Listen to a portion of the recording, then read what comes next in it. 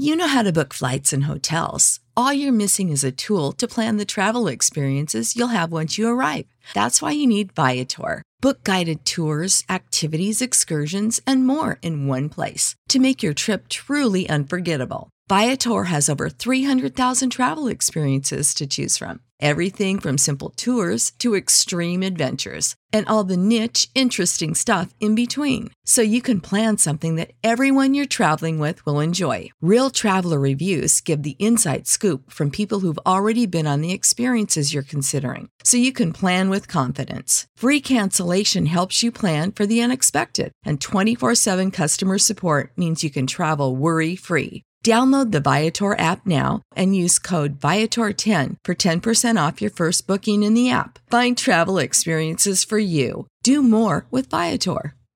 Prescription products require completion of an online medication consultation with an independent healthcare provider through the LifeMD platform and are only available if prescribed. Subscription required. Individual results may vary. Additional restrictions apply. Read all warnings before using GLP-1s. Side effects may include a risk of thyroid C-cell tumors. Do not use GLP-1s if you or your family have a history of thyroid cancer. If you've struggled for years to lose weight and have given up hope, did you know you can now access GLP-1 prescription medications at TryLifeMD.com? We're now offering eligible patients online access to GLP-1s, the breakthrough prescription medication that can help you lose body fat and weight. Listen to what people are saying. It's fun to put on jeans that you couldn't get into 6 months ago. Every morning, I look forward to getting on the scale. For anybody who's struggling with their weight, it's a godsend. And here's the best part. Your insurance may cover 100% of the cost of your medication. So go to TryLifeMD.com to have your eligibility checked right now. Get started today at TryLifeMD.com. That's TryLifeMD.com.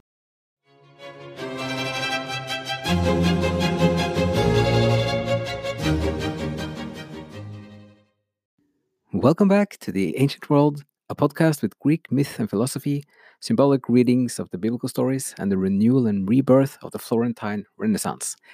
And today we're going to play a little clip from a really good and interesting YouTube video, a conversation between Tom Holland. He's a British historian. He's written lots of fantastic books from The Rubicon and Persian Fire. And the latest one is Dominion, where he talks about the history of the last 2,000 years. And he's describing how much of the world is, he's a secular person, but he describes how the deeper values of the biblical stories have created the foundation for so much of the culture. And this is something that he has arrived on after over 20 years as an historian. And he's talking then with a pastor in California, whose name is Paul Wondeclay. And I'm going to play a little clip now, and then we're going to talk about it afterwards. This is about 4 minutes where Holland talks about his own personal journey through his research and how this has changed his view on things, and especially this separation of the way that we understand words like religion today, which is problematic in many ways, and which is also the same thing that we have been discovering here when we look into more of the early church founders and also the kind of the more spiritual philosophy of the earlier Greeks, the first few centuries AD, that there's much more of an overlap and there's much more of a variety in how to think about this, and also from a rational, secular, intellectual perspective or approach. It's also full of substance and wisdom, and there's an immense wealth there that you can enjoy and embrace or learn from, also purely from a secular standpoint. So now we're going to listen to Tom Holland.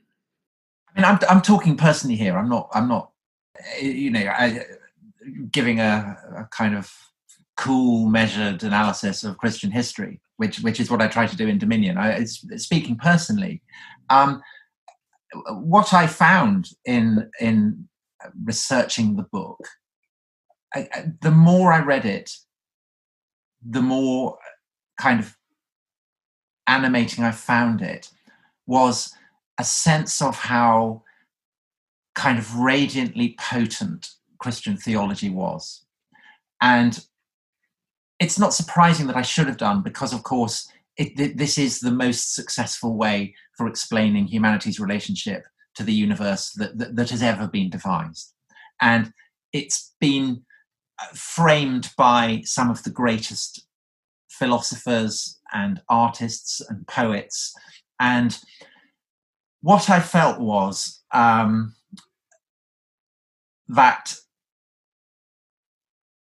things that I had been taught as a child at church, the things you had to do, I'd just been told why you had to do them as rules.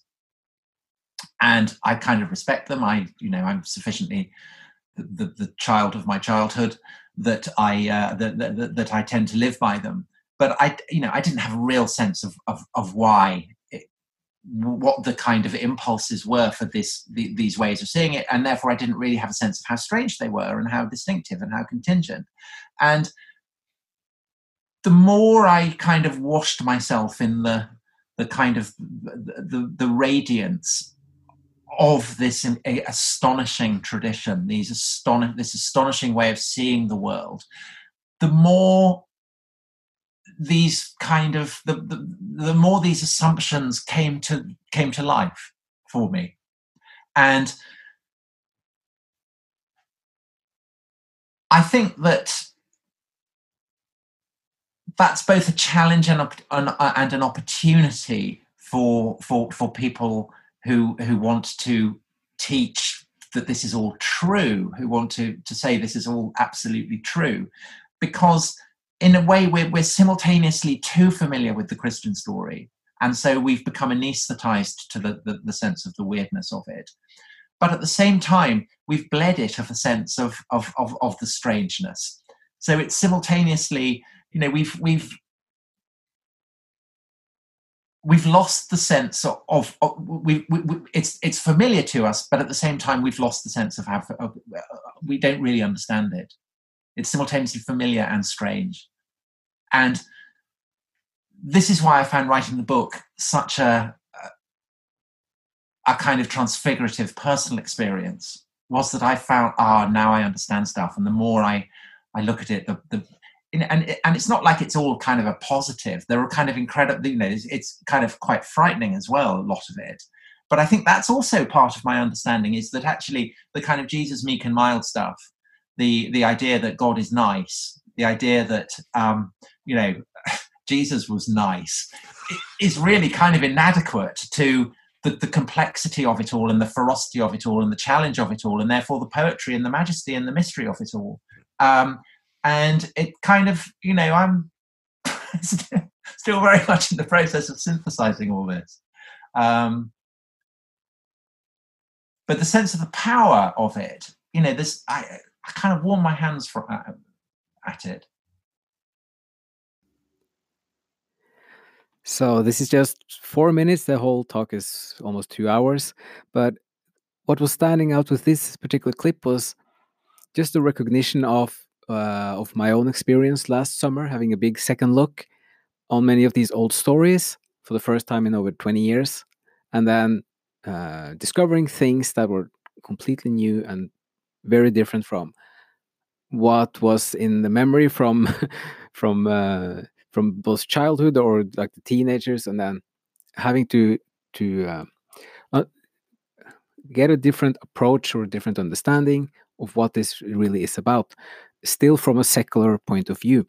And Holland talks also about, like, when he says that if you understand one part, if you untangle a little bit some misunderstandings, then suddenly it makes more sense. It also helped a lot to go through the Paradise with Dante, as he also largely is he's building in some ways a secular framework to try to understand the symbolism, but also to understand the wisdom and the beauty. And it never goes into this that you have to just believe something. It's all within a framework, and it's helpful, and it's also practical. So it's interesting with Holland, because he has reached a point where he's doing this change of perspective. There's also this thing with learning, and that we had one talk last summer also with a professor in Philadelphia, and he talked about, or we both talked about first how Aristotle is a separate language. So if you want to understand Aristotle, it might take you a couple of years, because every word has a specific meaning in the thinking of Aristotle, and his use of of language, and this is also true for the biblical stories. So this notion that you can pick up the book and start reading and having an understanding that can grasp or understand a lot of what's in there is not necessarily very realistic. It's very complicated, it's cryptic, and it's also much more into like a spiritual philosophy where the terms have to be understood in a new way. And that's why it's interesting to see what's happening with Tom Holland at this point, as he's in his writing journey or authorship at large. So the whole talk is really interesting. We'd also say that it's clarifying. So he brings in other topics as well, like the Persian and Cyrus and Darius, and like Cyrus as the founder of the Persian Empire, and how this is influencing both biblical stories and the Greek tradition, the Greek philosophy, or like the stories, which is another like way of synthesizing, as he talks about towards the end here of this clip. So just wanted to have this as a short plug for the video. I hope as many of you as possible gives it a look, and we're going to wrap it up here for this little clip, YouTube clip tip. And also we want to say another warm welcome to our new Patreon supporters. So we're now doing more there. We set it up, and we also set up the Discord group forum for those who become subscribers to the Patreon. And we're going to do more of that as well. And now the community is starting to grow, so this is very, very encouraging, and that would also give us much more new ideas and new things to talk about and to look into further. So maybe just add as a final thought here that how it would be interesting if Tom Holland now also goes further into many of the church founders, the first few centuries, and finds a way to reestablish things. He does mention in the interview that there is something about the branches of Christianity in Europe that when people who grow up with a Protestant background, that when they do have a second look, they tend to drift more towards the long traditions of Catholicism or Orthodoxy, and at least in the perspective of finding things to read and to finding deep thinkers and inspiring thinkers, and having more of the sense of the joy and the energy and the brightness and the beauty that you can experience now, that there seems to be an abundance of that in the Orthodox and also in much of the Catholic. That is a bit of a surprise when you see it for the first time. So we're going to let that be the last thought for this episode. And as always, thank you so much for listening, and see you again soon here at the Ancient World Podcast.